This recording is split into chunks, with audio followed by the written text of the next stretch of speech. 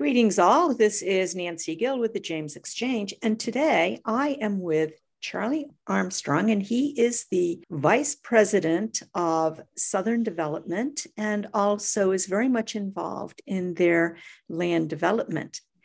I'm going to speak with him today on the tire plant in Scottsville and maybe other plans that Southern Development may have for their future. So welcome, Charlie. Thanks, Nancy. It's great to be here with you. The tire factory is a hot topic, as I know you know. And I just wanted to go over a few things with you on it that some people may not be aware of. First, I just want to talk about the numbers. For instance, I know that Dr. Hurt bought the whole property for about $600,000 and divided Lower and Upper Bird Street, which your company now owns both properties. And I'm just going to throw something out there because, you know, there are people who just don't want anything to happen at that tire plant. What would you sell it to them for? That's an interesting question. You're putting me on the spot. Talk a little bit about why we are involved here. The reason is we believe in Scottsville, and Dr. Hurt has owned a lot of land in Scottsville for quite a while, and we are buying all of it from him. We have a few years to complete the purchase of all the land, and we can do it in stages. So we have some flexibility doing that, but we are buying it all. That includes everything, I think, that he owns in the town. So we haven't considered whether we would sell the factory. It's real estate, and real estate changes hands, but we want to own it for a long time. We want to be part of what it becomes for a long time. We have partnered with Echelon Resources to together develop it into homes, to apartments. And we certainly hope that we can be successful in that. They have a fantastic track record and have done some other similar projects all over small towns in Virginia. Every town administrator that people call to check in on how those projects have gone just raves about what it has done for the town and how committed they are to the places they operate. They're not some California developer that think they're based in South Boston. You know, they're not far down the road. That's what we're excited about. And I don't have a price. We haven't thought about selling it. So you just cleared up one thing right then and there is this is a partnership between Southern Development and Echelon. Right. I thought you would be selling it outright to them. So that's... we're forming a new entity that would own it together. Okay. And so you've got one very local and one fairly local developer and operators who want to be in Scottsville and be a part of the town for a long time.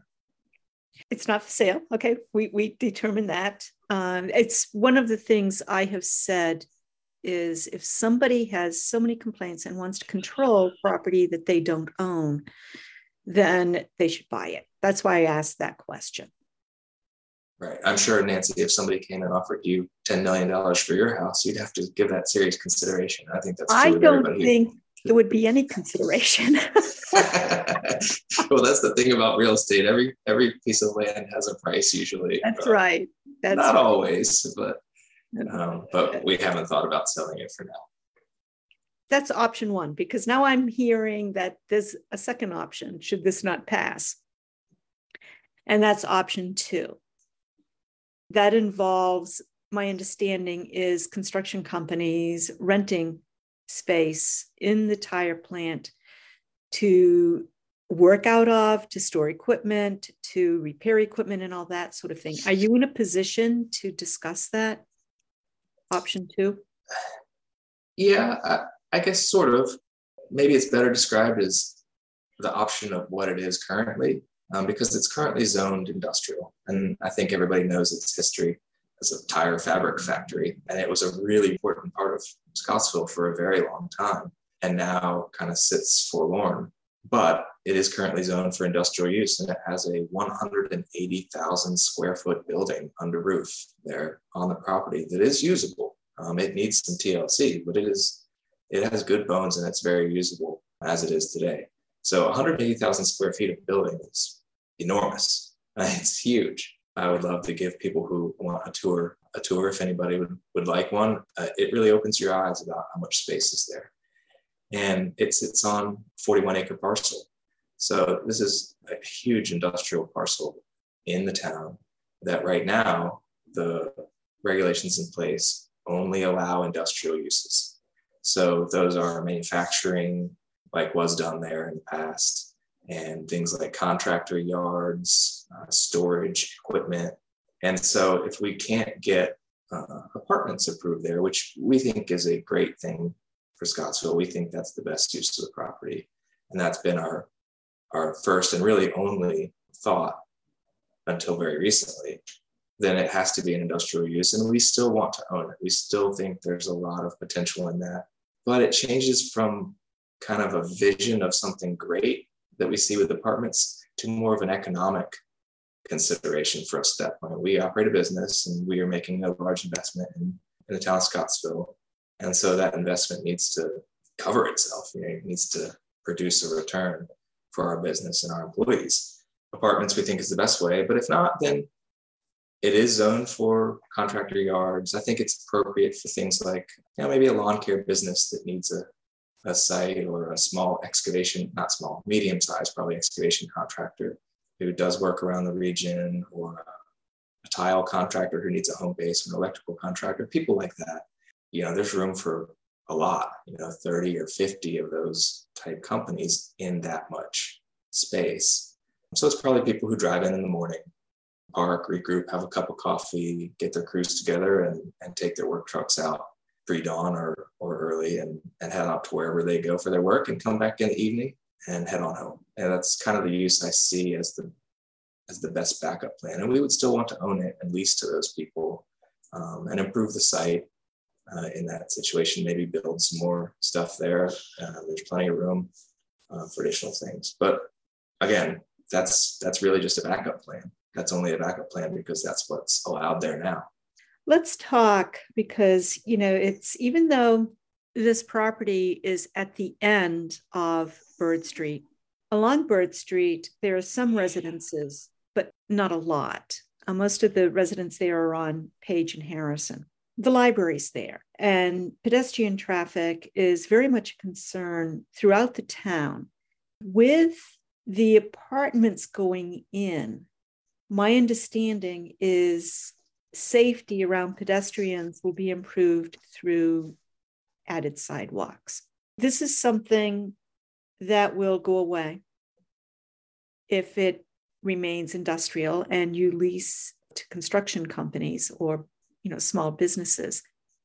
This is a little nuance that I can maybe help explain, because I don't know that everybody understands how rezoning of land and things called proffers work, because I think it's kind of annoyingly complicated. It should be simpler. When a landowner asks the town if the town would like to rezone a piece of property to a different type of use, in this case, apartments, then the landowner can voluntarily offer certain things that help mitigate any impacts that the new use might have, or just things that the owner thinks would benefit the locality or the existing citizenry. So sidewalks along Bird Street are one of the things that have come up as being very important, not just to the town, but to us. I think one of the coolest things about having apartments there would be that people will walk to all the shops and everything downtown. It's only a couple blocks, and sidewalks are pretty important for that. So Echelon Resources has proffered to provide money for sidewalks to be built along Bird Street. Now, we're also building a few homes along Bird Street on the other side of the street from the tire factory. And with our construction, we're building sidewalks in front of those homes along Bird Street. So between those two things, it would complete the pedestrian sidewalk path all the way from the factory to Valley Street downtown, so everybody can use that. So another thing that I believe might be a miscommunication, I know that the town got a grant to do a pretty extensive environmental study on the tire plant, not just the building, but also the property it sits on. And I also read in your bio that you have a degree in environmental science. I'm sure you've read the report. And what are your thoughts on it? Yeah, I'd be glad to talk about that. And Matt Lawless, the town administrator, has done awesome work recruiting some grants from the state for the town to undertake these studies, like an environmental report, the redevelopment study for the factory that he had done a couple years ago, and some preliminary design. So the town has really been at the tip of the spear on this effort and has funded all of those efforts with outside money. So it hasn't cost the town anything. It's been pretty cool. One of those is the environmental report, which consisted of consultants doing a ton of historical research. And then based on that research and what they found in the past uses of the site, have come in and done soil samples, air samples, and things like that in and around the factory parcel. And frankly, I was expecting that since it had a history of wartime industrial use, that there might be some things there that would be concerning and would need remediation. There really weren't. To Uniroyal's credit, they did a really good job keeping that site clean and uncontaminated. The only thing that the study found was some small petroleum residue in soils underneath the concrete slab of the factory. So those don't pose a danger to anything. It's typical, when lubricants are used in factory settings, a couple of drops here and there get into the soil, and over 80 years, that can be a lot of drops. So the remediation of that is pretty simple. It's essentially putting a fan in that keeps a negative pressure under the concrete slab, air pressure, and vents it through the roof so that the soil does not interact with any future occupants of the building. It's a very simple and easy thing. So that's really fortunate. We in the town, I think, are lucky that there isn't any contamination there. Keeping along the line of public safety, and we talked about the sidewalks, but traffic. I know that you had an independent traffic study done. Actually, it was the town. That's another one that Matt got funded by outside state money. The town commissioned a traffic study, which looked at the apartment use as the impact it will have on adjacent roads, because there will be more cars from more people. And interestingly, what the traffic consultant that the town hired determined was that the right way to look at this was the existing allowed uses today, which would be industrial for that whole parcel, versus the projected traffic from apartments. And they found, and I'm summarizing a several 100-page report here in 2 sentences, but they found essentially that the gross quantity of traffic from either use would be pretty much equivalent. But the difference would be one type of traffic, apartments, would be predominantly cars, and the other type of traffic, the industrial use, would be predominantly trucks. And if I can summarize 100 pages in 2 sentences, I think that's it. So as far as traffic goes, apartments will have cars and the industrial use will have trucks. And that's a decision, or I think something that council has to look very carefully at as to what types of traffic they want there. Governor Youngkin just initiated a program called Make Virginia Home Plan. What interested me in it was there was a part dedicated to affordable housing. Basically, having opportunities for people who want to work in Virginia, live in Virginia. Do you have any knowledge of this plan or his intentions? Yeah, I am. I probably know only about as much as you do, because I've just seen the press release that announced that it was coming, but I don't think all the details of that plan have been released yet. But it's great that the governor is focusing on one of the big problems that Virginia has, and that's that housing has gotten too expensive and just isn't available. So, anytime you have a constrained supply of something, the people who are willing to pay the most for it are the ones who are going to be able to buy it. And housing is no different. And so what I've read so far from the governor's plan is that they're going to create, the governor's office is going to create linkages between any discretionary state funding that gets issued for things, including to towns like Scottsville, and the policies that encourage housing. So if the locality doesn't have policies to encourage housing and does not then follow through with those, the state will not look favorably on those localities when it comes time to ask for state funding for things. There's some incentives in there too, but there's a definite stick component of the governor's plan. means business on this. And it'll be interesting to see what the details are when they come out. Yeah. Well, I know he just announced it, I believe, right before Thanksgiving. So there's a lot to sift through with that. Is there anything else that you'd like to share this morning?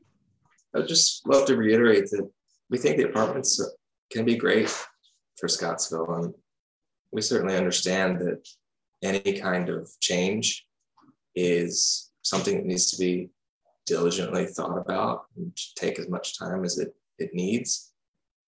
But change is something that happens daily, and it's either kind of one direction or the other. The town has been steadily declining in population, I think, since its heyday when it had more than 1,000 residents at one point.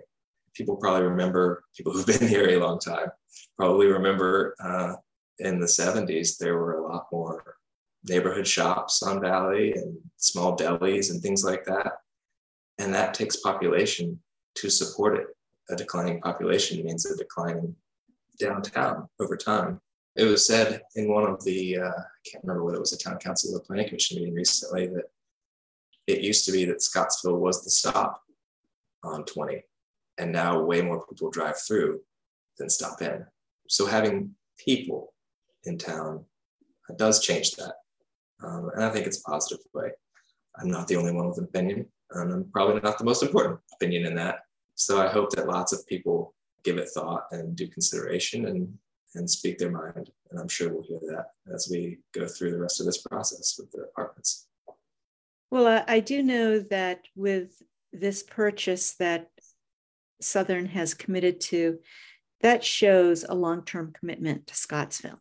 You're just not coming in, putting up something and leaving.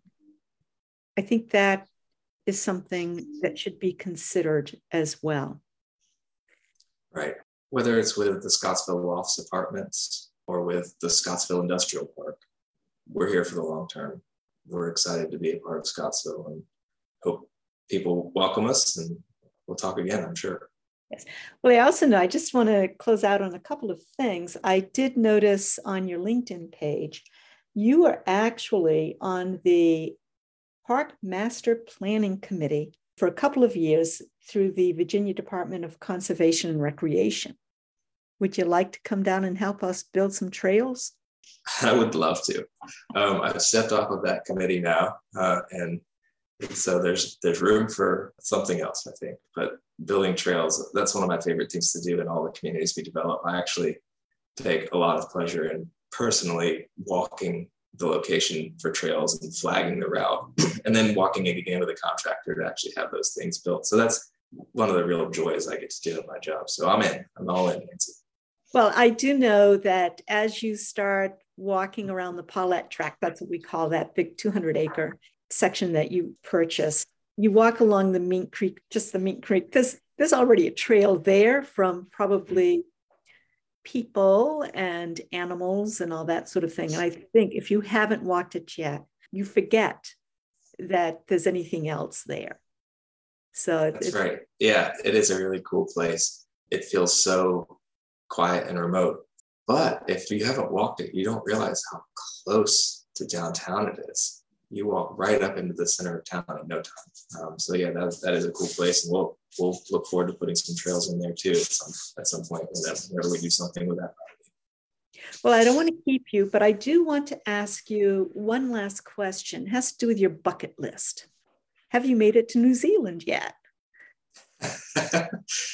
How did you know? It's like you and Google have been watching my internet traffic. No.